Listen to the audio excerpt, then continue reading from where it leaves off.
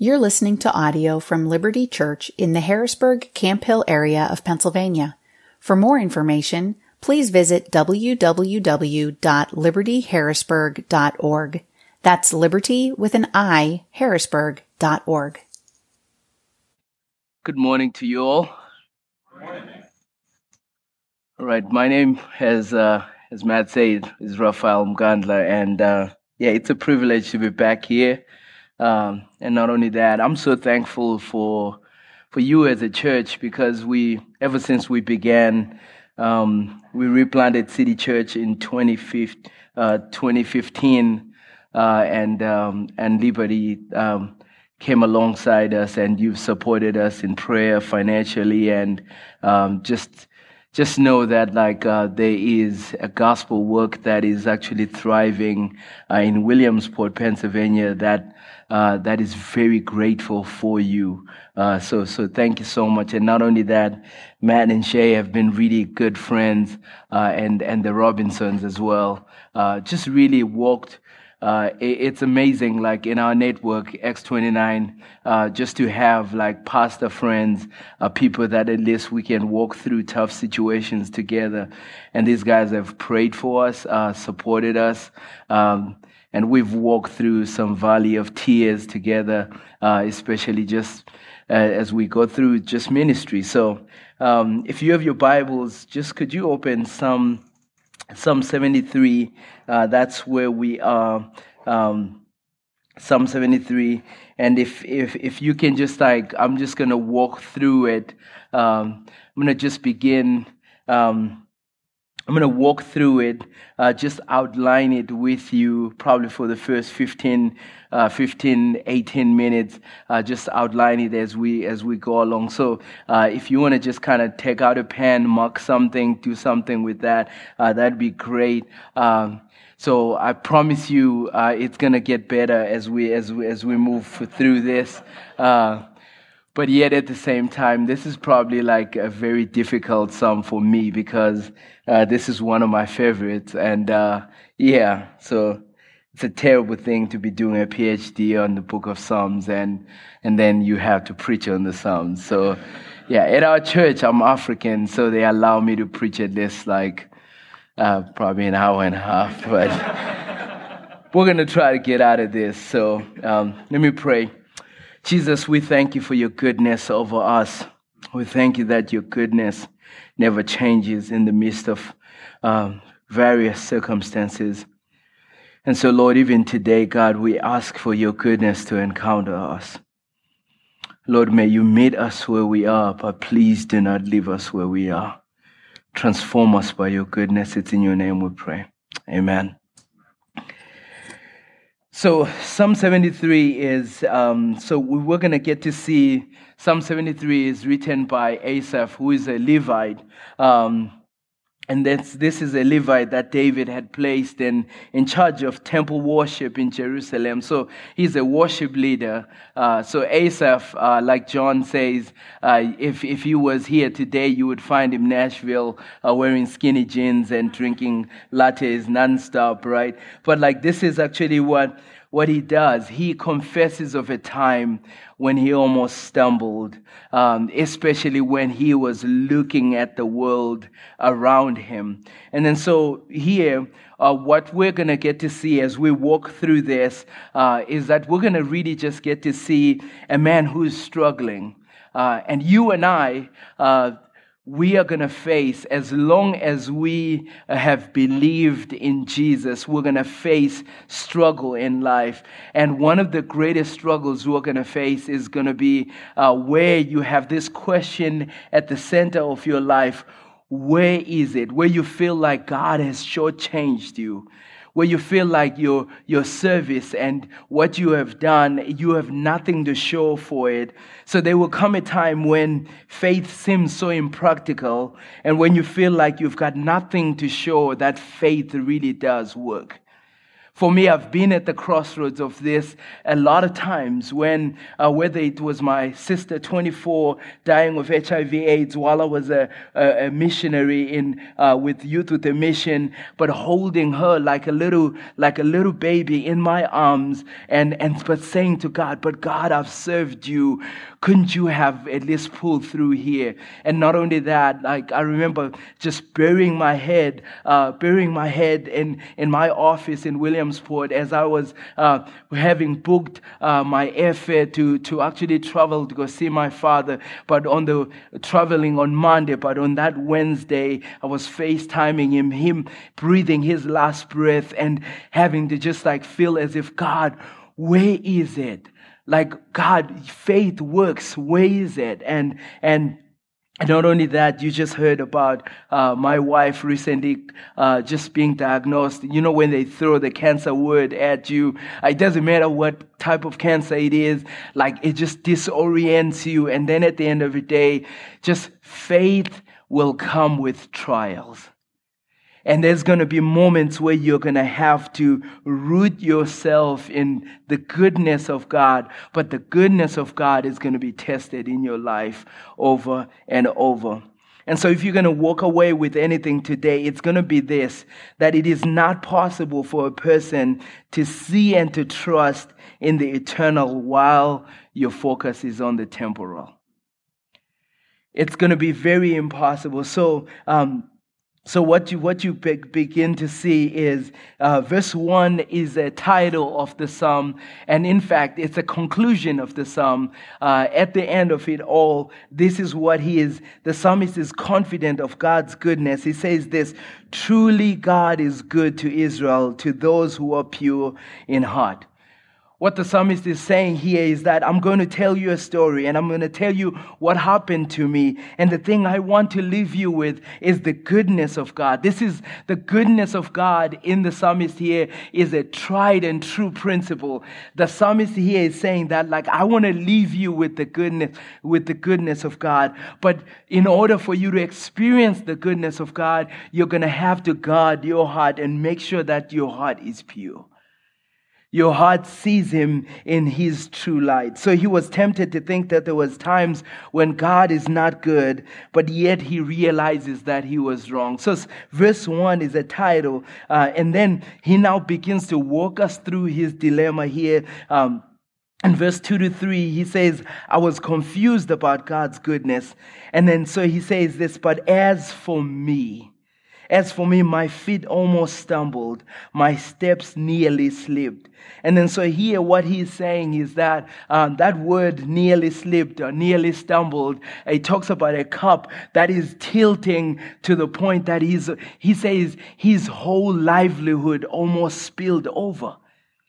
He almost stumbled. And what is it that actually almost made him stumble? It was the sin of envy. Look at verse 3. For I was envious of the arrogant when I saw the prosperity of the wicked. That word envy is a strong competitive sense describing zeal for another's property or state. And so he's looking around. And when he's looking around and envy begins to corrode his own heart. Here, what you get to see is that envy is like an acid that eats at your faith very slowly. When you begin to look at what you do not have, what you want to have, and then all of a sudden he thought God was shortchanging him. That God, you promised that faith was going to work, but faith here is not working for me. And then so he begins to have this distorted perspective that you're going to see in verse 4 to 12, where he says this, he spends time scrutinizing those that are in the world. And when he's looking at them and he sees this is what those that believe in God. And so the backdrop to this, Psalm 73 actually happens to be right in the middle of the Psalter, right? Right in the middle of the book of Psalms, where from there we're going all the way to praise in 150. But at the beginning, what is the promise of the whole Psalm? The whole Psalter. At the beginning, the gateway to the Psalter is that if you plant yourself in God's word, and you plant and meditate on it, mumble on it all day, you will be like a tree that is planted by the riverside, and you're gonna blossom, you're gonna flourish in season and out of season. And in Psalm 73, he's questioning that. He begins to look, and you're going to get to say, he begins to look around and he sees the wicked are the ones who are flourishing and the righteous are not. And then he begins to say, God, is your word true anymore? Right? And then he begins to look around. And when he looks around, Psalm 2, so the message of Psalm 1 is the fact that God's word is what you need to be planted in. And then, but yet really the theme of the whole Psalter comes in Psalm 2, where God rules. He is the one who rules. And if he rules, he's the one who has the last laugh, right? He has the last laugh. He looks and he has set up his kingship in Zion. And then we're going to get to see that in Psalm 46 and 47 and 48, where God is king and he rules. And there's a river whose streams make glad the city of our God. And so, but he's not seeing that. So where is God even during this time? When he's looking around, he begins to see the wicked are having a party. But God is, where's the God that rules? So look at verse 4. For they have no pangs until death, and their bodies are fat and they're sleek, right? Here in the US, obviously, like if you gain a little bit of weight, everybody looks at you in a funny way. In Africa, if you gain weight, you live the good life. You live the good life. If you become skinny, everybody thinks, hey, are you sick or what's wrong with you, right? And he's saying here, they have no burdens whatsoever. They're not troubled. They're not troubled like other human beings. Look at verse 5. They're not in troubles as others are. They live a very exempt life. They're not stricken like the rest of mankind. Can you see why the storm is brewing inside him? Because he's the one who's meant to be actually what? Living a flourishing life. But he's looking at them. They're the ones who have no trouble whatsoever. But it's not only their life, the life that they live, but it's also the fact that like they've got conceited hearts. And not only that, they've got these cruel hands. They display pride and violence like jewelry. And it's so, and what jewelry does is that you see it from afar, right? It's what we call the bling, right? You can see it out. Look at this in verse 6. Therefore, their pride is like their necklace, and violence covers them as a garment. Right? So he's looking at them. They exercise violence all across. And so unrighteousness is thriving at this moment. But God, you are king. Where are you at this moment? And he says this in verse 7, their eyes swell out through fatness, and their hearts overflow with follies. Right? They've got these corrupt mouths, right? Where not only that, whatever it is that they desire, their hearts overflow with what they desire, they have. What they desire, they have, and so they can be able to ask for anything. And verse 8 to 11 even just kind of helps you to see the connection from in Psalm 1 and Psalm 2 is that they scoff and they speak with malice. Loftily they threaten oppression, and they set their mouths against the heavens, and their tongues, strut through the earth. Their tongues here are painted as these big giants that walk through the earth, and they can have anything that they want. Right? They threaten oppression, and no one is holding them accountable. Right? And their tongue struts through the earth. Therefore, listen to this. This is where the problem comes in. As the psalmist looks around, he begins to see the problem is that even the Christians are coming in and they're actually putting a stamp of approval on their flourishing. They're actually migrating to their way of life. Therefore, his people, whose people? God's people, his people turn back to them and they find no fault in them. And they say, and this is actually what they say, how can God know? Right? Is there knowledge in the Most High? And in fact, at this moment, this sounds almost like Psalm 42, 43, and 44, where the psalmist is hearing them mocking and they're saying, is he even alive? This sounds like 2 Kings, where Elijah is mocking the prophets of Baal and say, is he sleeping? Let him wake up. What is he doing? God, are you sleeping at this moment? They're saying does he even know? Is he omniscient anymore? Is he omnipotent anymore? Where is he at this moment? You claim that he is king. Is he even king anymore? And then so you can see even other believers are now starting to go to them and saying, surely their life actually works. There's better flourishing in their world. And so this right here gives you almost a picture of what Jesus is going to be talking about in Luke chapter 4 in the parable where it's when the word is planted, but the cares of the world comes and sweeps over those that had believed at some point and then sweeps them over because they see the alternative truly works. Right? And then so he says this. It says the wicked are always happy.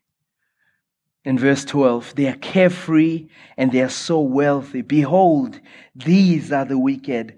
They are always at ease. They increase in riches, right? And so he begins to have this disgruntled faith.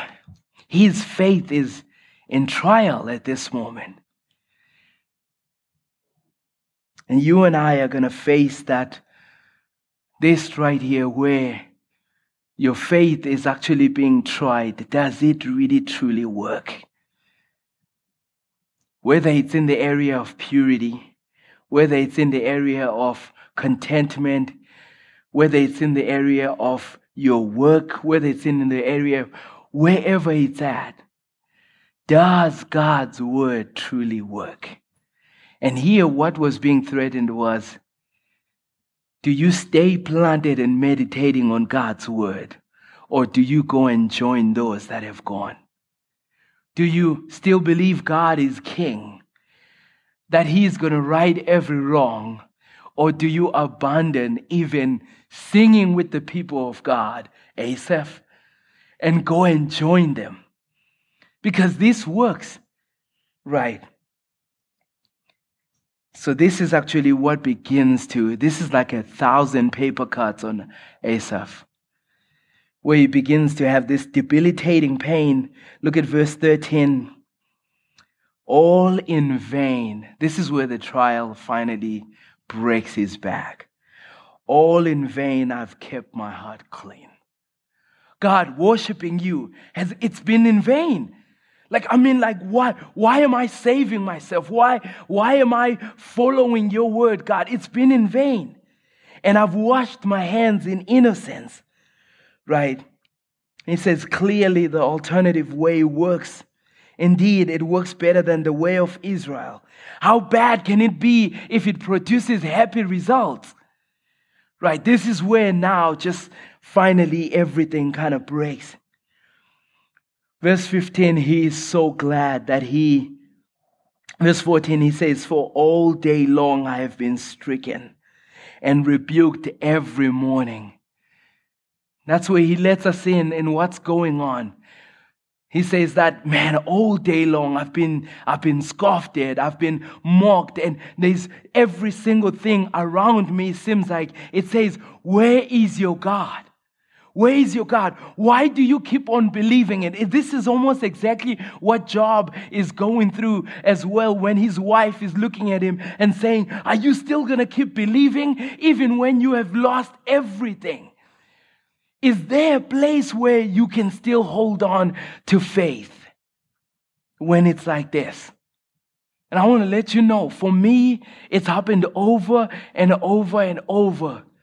Like just over and over, when HIV/AIDS has taken my mother, my father, and my sister, and then when cancer has come threatening, and then not only that, or when you have a son, my adopted son Liam, when I'm holding him and running to the emergency room with 2nd-degree burns, and just running, and a lot of these thoughts have come, and I've been able to say, God, I'm stricken all day long.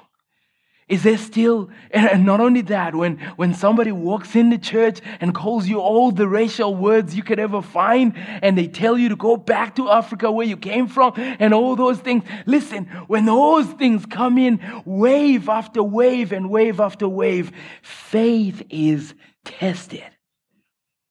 But that's when faith has to hold still. Amen? Then verse 15 says, hey, there are some moments where you have to just hold your tongue and hold to the faithfulness of God. There's sometimes where you have to speak your mind, but then there's sometimes when you have to be concerned about who you're going to be betraying at that moment. Look at verse 15. If I had said, I will speak thus, I would have betrayed the generation of your children. And so he holds these words inside. And he suffers oppression upon oppression as he's holding on to this. And verse 16, he says, but when I thought to understand this, it seemed like a wearisome task. But then, look at verse 17. This is where the change actually happens. It says, and then I entered the Lord's sanctuary. Then I entered the Lord's sanctuary, and things begin to change and unraveled. And he says, I discerned their end. And in fact, the sanctuary is this word, like the sanctuary of God is actually, like in Hebrew, an intensive plural, which actually suggests what? The glory of God. The only text that can actually help you see this text in a wonderful light, the only one that illustrates this is Moses standing at the cleft of the rock, and when God comes in and declares himself the Lord, steadfast and righteous. And this is actually what you get to see here. He says when he came, he finally got to see who God is. He is confronted with a vision of how mighty God is and his holiness, his saving acts. And the people of God are rehearsing the works of God before him. And all of a sudden he comes to an understanding of the fact that, like, no, it's not over until God. He's going to have the last laugh. He's going to have the last laugh. And look at verse 17. And it says that until I went to the sanctuary. And it says in verse 18, truly, if you can underline that there is a certainty there. Truly, you've set them in slippery places. You make them fall to ruin. And not only that, he sweeps them away, and how they are destroyed in a moment. And they are swept away by other terrors. And like a dream when one awakes, oh Lord, you rouse yourself and you despise them like phantoms. And he says that they are like a dream. That, like, yes, they sprout and they look like they look like they're prosperous today, but they're like just that plant that sprouts very quickly, but the sun comes and burns it within a day. Right? So yes, they are strutting in pride, but God is actually going to come and execute vengeance. And so in verse 21 to 28, it begins a pathway of repentance. And it says this in verse 21, when my soul was embittered, when I was pricked in heart, right? And he says this when I was pricked in heart. And here he gets to show us that this had affected him even to the core, right? And it says this, I was brutish and ignorant, and I was like a beast towards you. And he says this, like, he gives us a picture of the state of his heart. He says he was like now an animal that lacks understanding, overtaken by desire. Animals are the ones that you have to literally tame them in order for you to domesticate them. And he says here he was so enveloped by envy that he was almost like an animal before God. right? But here is where you get to see the marvel of God's unconditional love, that while he was like an animal before God, God's unconditional love still remains steadfast. Here's verse 23. Nevertheless, despite my brutish behavior, nevertheless, I am continually with you. You hold my right hand. And then so God is the one who holds him, but not only just holds him, he guides him in verse 24. You guide me with your counsel, and afterwards you receive me to glory, right? That God is still faithful in the midst of that trial. Even in this valley, God still holds him and he walks with him. And then he says this, he says that God is the one who captivates him in verse 25. Whom have I in heaven but you? There is nothing on earth that I desire besides you. It's only when he sees God for who he is, all of a sudden he realizes, I don't desire anything on earth. There is no scale that's going to weigh more than what God can actually give me. Right here, he says, this is a rhetorical question. The clear answer is that no one but God is sustainer. And then verse 26, my heart, my flesh and my heart may fail, but God is the strength and my heart of my heart and my portion forever. That word portion is a word of inheritance. He's actually saying, with God, I have better inheritance than what I see here on earth. Right? Verse 27 to 28 is actually where he then concludes. For behold, those who are far from you shall perish. But you put an end to everyone who is unfaithful to you. Can you see what the trial was? It was a trial of faithfulness. Right? You put an end to everyone who is unfaithful to you. But for me, can everybody say, but for me? This is what every trial brings for us. We have to get to that point where we say, but for me, what am I going to do? In the midst of this trial, we have to get to a point where we say, but for me, it is good to be near God. What the psalmist discovers here is going to be this one thing, that true prosperity is proximity to God, not proximity to things. That true prosperity is proximity to God, not proximity to things. As long as I have God, I have everything else. And so, you see, now he comes to a very strong conclusion. This is actually the conclusion. It is good. He began to say, listen, truly God is good. But not only that God is good for me. Like, right? He is good for me. I have made the Lord God my refuge, that I may tell of all your works. And I love this because what we do for God comes from us having to embed ourselves, what? In his goodness, his nearness, right? We can be near him. And it's so interesting because here, what we get to see is that it's only telling of his works after he has been near God. Right? And this is where you see Martha and Mary, where Jesus is going to say to Martha, listen, Mary has chosen the right thing, to be near me first before she does for me. Right? So, I've got a couple of conclusions for us. Right? For us, I've walked through this, outlined it. Right? And then these are some of the applications for us here. I'm going to apply it in two ways. Something we have to do defensively and something that we have to do offensively.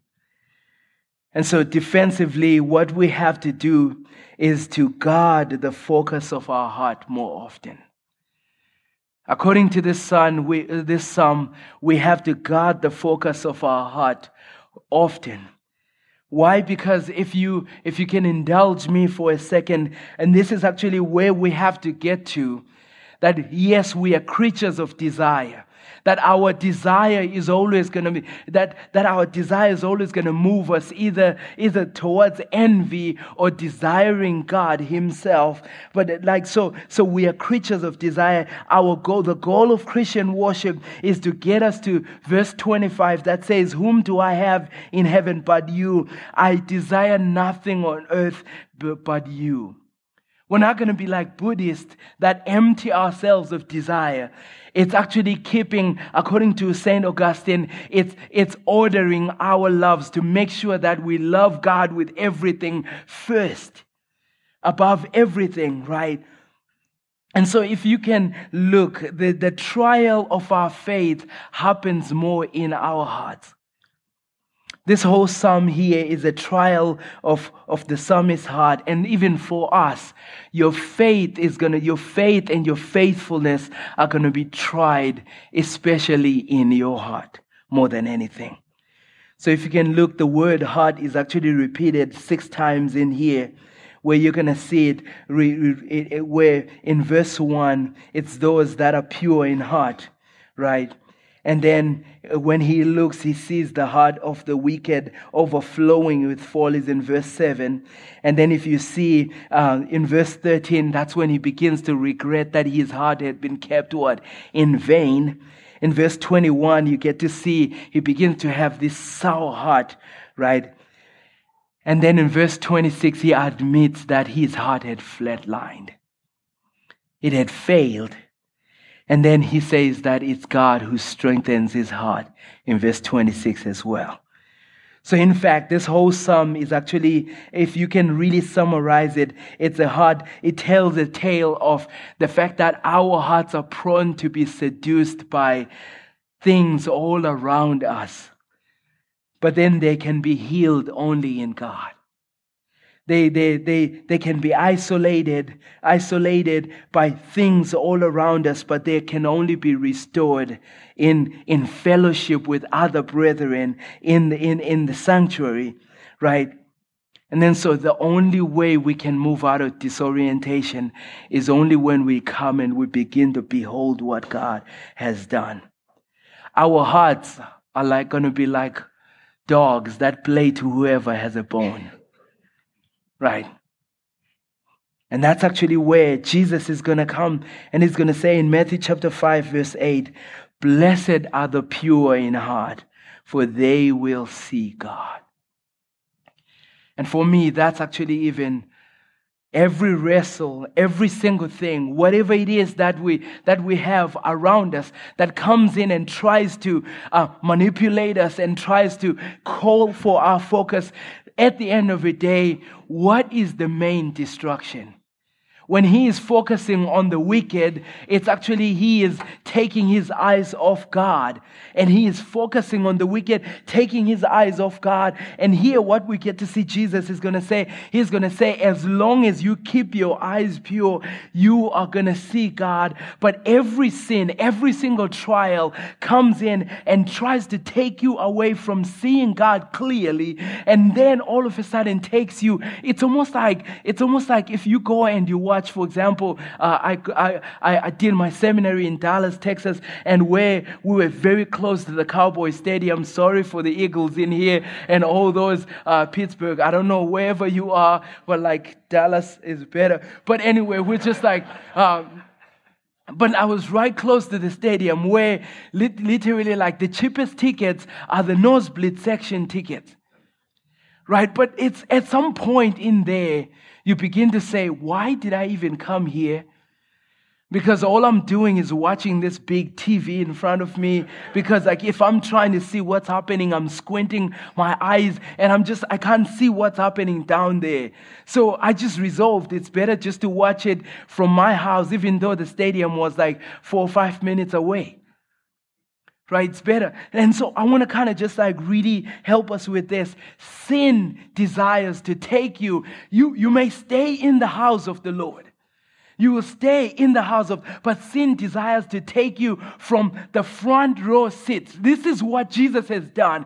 At the cross, Jesus emptied himself. God sent his own son, died so that he could buy you what? A salvation that's going to take you, put you on the front row of what God is doing and what God is doing in your life.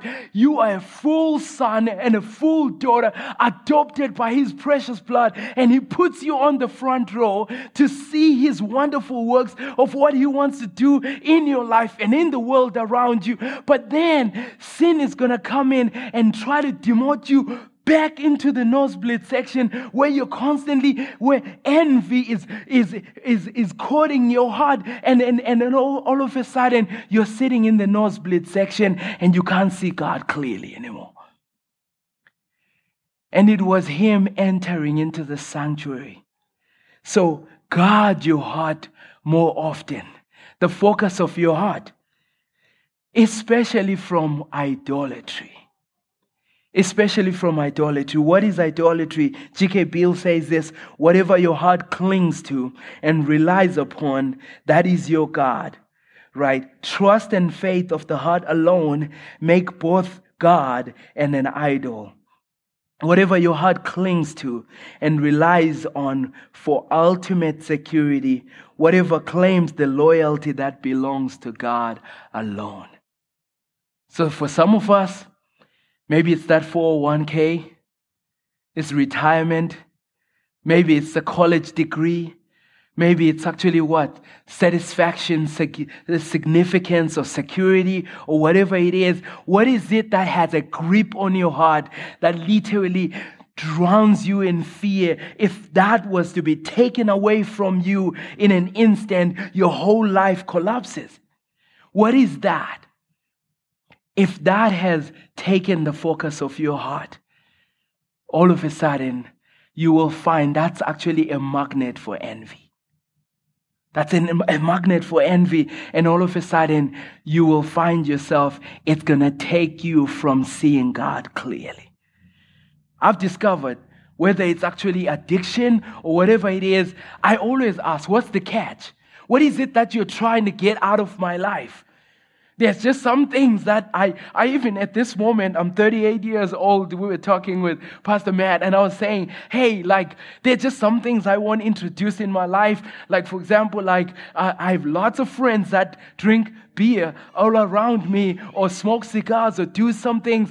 And my excuse is always I'm just scared I might like it. I just want to introduce it in my life because I'm scared I might like it. And if I like it, I don't know how much I'm going to have to put into that. And I just I'm at this place where I'm just yeah, I've kept all my hobbies and I've kept them under control. We're good to go, right? I just don't need new ones, right? So we're just good. There are just some things that I just won't dive into just because I'm scared. I just don't know what else just might hold me down there. Right? But offensively, this is what we have to do. Offensively, place your heart often in a place where God's goodness is seen in a new light. So defend your heart. But then offensively, place your heart. And there's a beauty in this psalm where there's a power of especially discipleship. What you have done this morning, coming in here, you're placing your heart in a place where God's goodness can actually what? Shine in a new light. What do we do in order for the sin of envy not to settle in our hearts? We have to make sure that we take our hearts and we bring them where God can declare himself as the one who is faithful, who is steadfast, who is forgiving of your iniquities, the one who is good and whose mercy endures forever, the one who is for you, who is not against you, who did not spare his own son but gave him up for you, and the one who you're going to see that there is nothing that will separate you from his love. You need to place yourself. And there's a beauty in the gospel, in the fact that every single morning his mercies are new. So how do we do that? Every single morning, listen, your most desperate need is to wake up every morning, whether you feel like it or not feel like it, and place yourself at the cleft of the rock. Thank God that now we don't have to climb a mountain. Now we have the Holy Spirit poured inside within us. And now we have Jesus who daily intercedes for us. And the Spirit who invites us. My heart says, seek your face. And your face I will seek God. That you wake up to that new welcome. It doesn't matter where you've been last night, what you have done. And listen, His mercy abounds for you and me. Place your heart, your most desperate need, husband, your most desperate need, wife, is to wake up and to behold Jesus. Right? 2 Corinthians 3:18, beholding His what?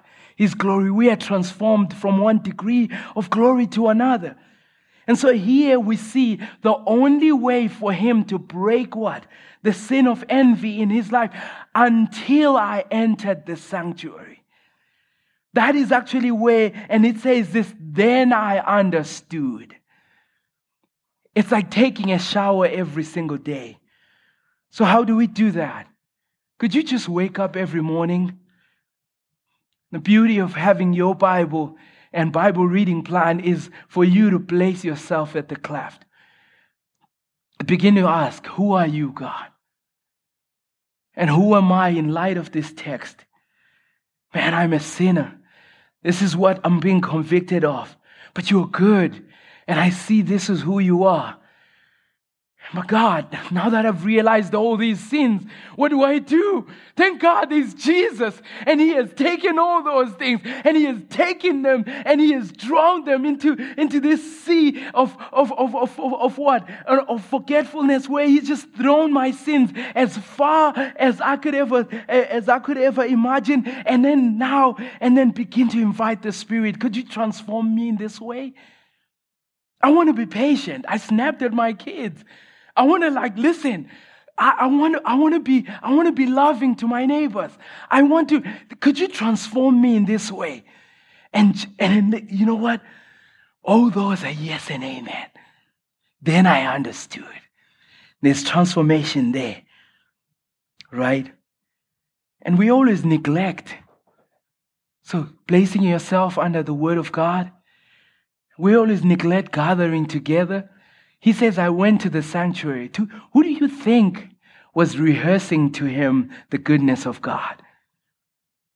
It was others. And there sometimes, this is what I tell, we're in Pennsylvania where we have Central PA where I am. There's addiction running rampant, right? And I tell all my friends who are recovering, I say, I know you might have messed up last night, but I want you to come to church. And I want you to hear the confessions. I want you to hear. Sometimes, listen, the reason why we sing is no longer just singing for ourselves. This is why I love Ephesians 5. It says, how do we get filled by the Spirit? We're singing to God, but it also says we're singing for one another. There's sometimes when I'm so weak and I need to hear other people singing around me. And there's sometimes when I look around and I see that person who recovered from cancer, that one who was delivered from addiction, that one, and all of a sudden I begin to understand who God is.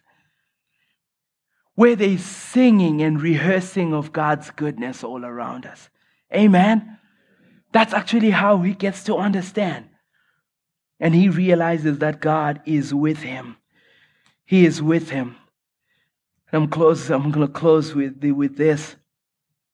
One of the things that these past 2 weeks for me have been really just kind of just heroic, because I've been with 5 kids by myself. And they've survived. They're still alive. They're well fed. Yeah, yesterday I took them to the zoo, to the wildlife park, and it was just awesome. But on Tuesday, I took them to took them to this place where we're just jumping off a cliff. I wasn't trying to kill my kids. Just clear water, and we were playing. And my son, the youngest one, Liam, after we were diving into this thing and just playing, we got to this place where there was a lot of rocks. And he began to ask me, and he was like, we began to throw some rocks. And he was like, Dada, could you pick this one up? And then so I realized that the game was getting just interesting, because he kept on saying, could you pick this one up? And then he kept on going to bigger and bigger rocks. Just bigger. And before you know it, I'm picking up just literally I felt like I was in CrossFit again, picking up sandbags. And so I'm picking up these big rocks, and they're making just big, just noises. And he's just like, could you pick? And eventually I got to a point where I was saying, son, I don't think I can pick that one. I don't think I can pick that one. But he's like, but why? I think you can. There is something about Scripture and something about beholding God that snaps us out of just all the sins that want a grip of our heart when we begin to look and we see. Like for my son, he was looking at me and he thinks I'm infinitely strong. But there's something about when we go and we begin to look in the sanctuary, and where we begin to look and we see a God who is infinitely strong, who can move every mountain. But not only that, when we behold God and we see Him and His goodness, and when we begin to say, God, whom have I in heaven but you? There's nothing that I desire besides you.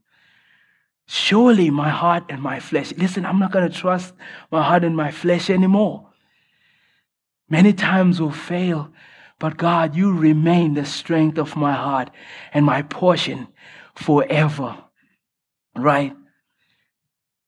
As for me, it is good to be near God. You know why? Because I have found the one who can snap me out of my delusion, who can snap me out of any sin, who can resurrect me from anything that holds onto me. And like Paul, all of us now can be able to say, listen, everything I counted as gain, today I count it as loss compared to the surpassing worth of knowing Christ. I want to know Him and the power of His resurrection. And you know what? Even in suffering, He still fellowships with me. I want to know Him. And if this is the only prize I have, so be it. Amen. Let me pray for us. Father, we thank you for your goodness. And God, I pray that, Lord, for all of us in here, that God, you would help us, God, to see that our nearness to you is our good. That everything that we need is in you, through your Son and through the Spirit's work in our lives.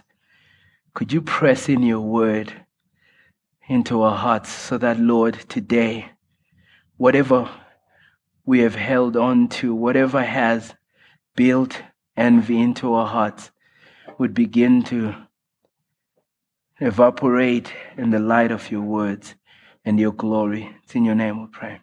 Amen. Thank you for listening to audio from Liberty Church. To learn more about our church or to listen to previous recordings, visit www.libertyharrisburg.org.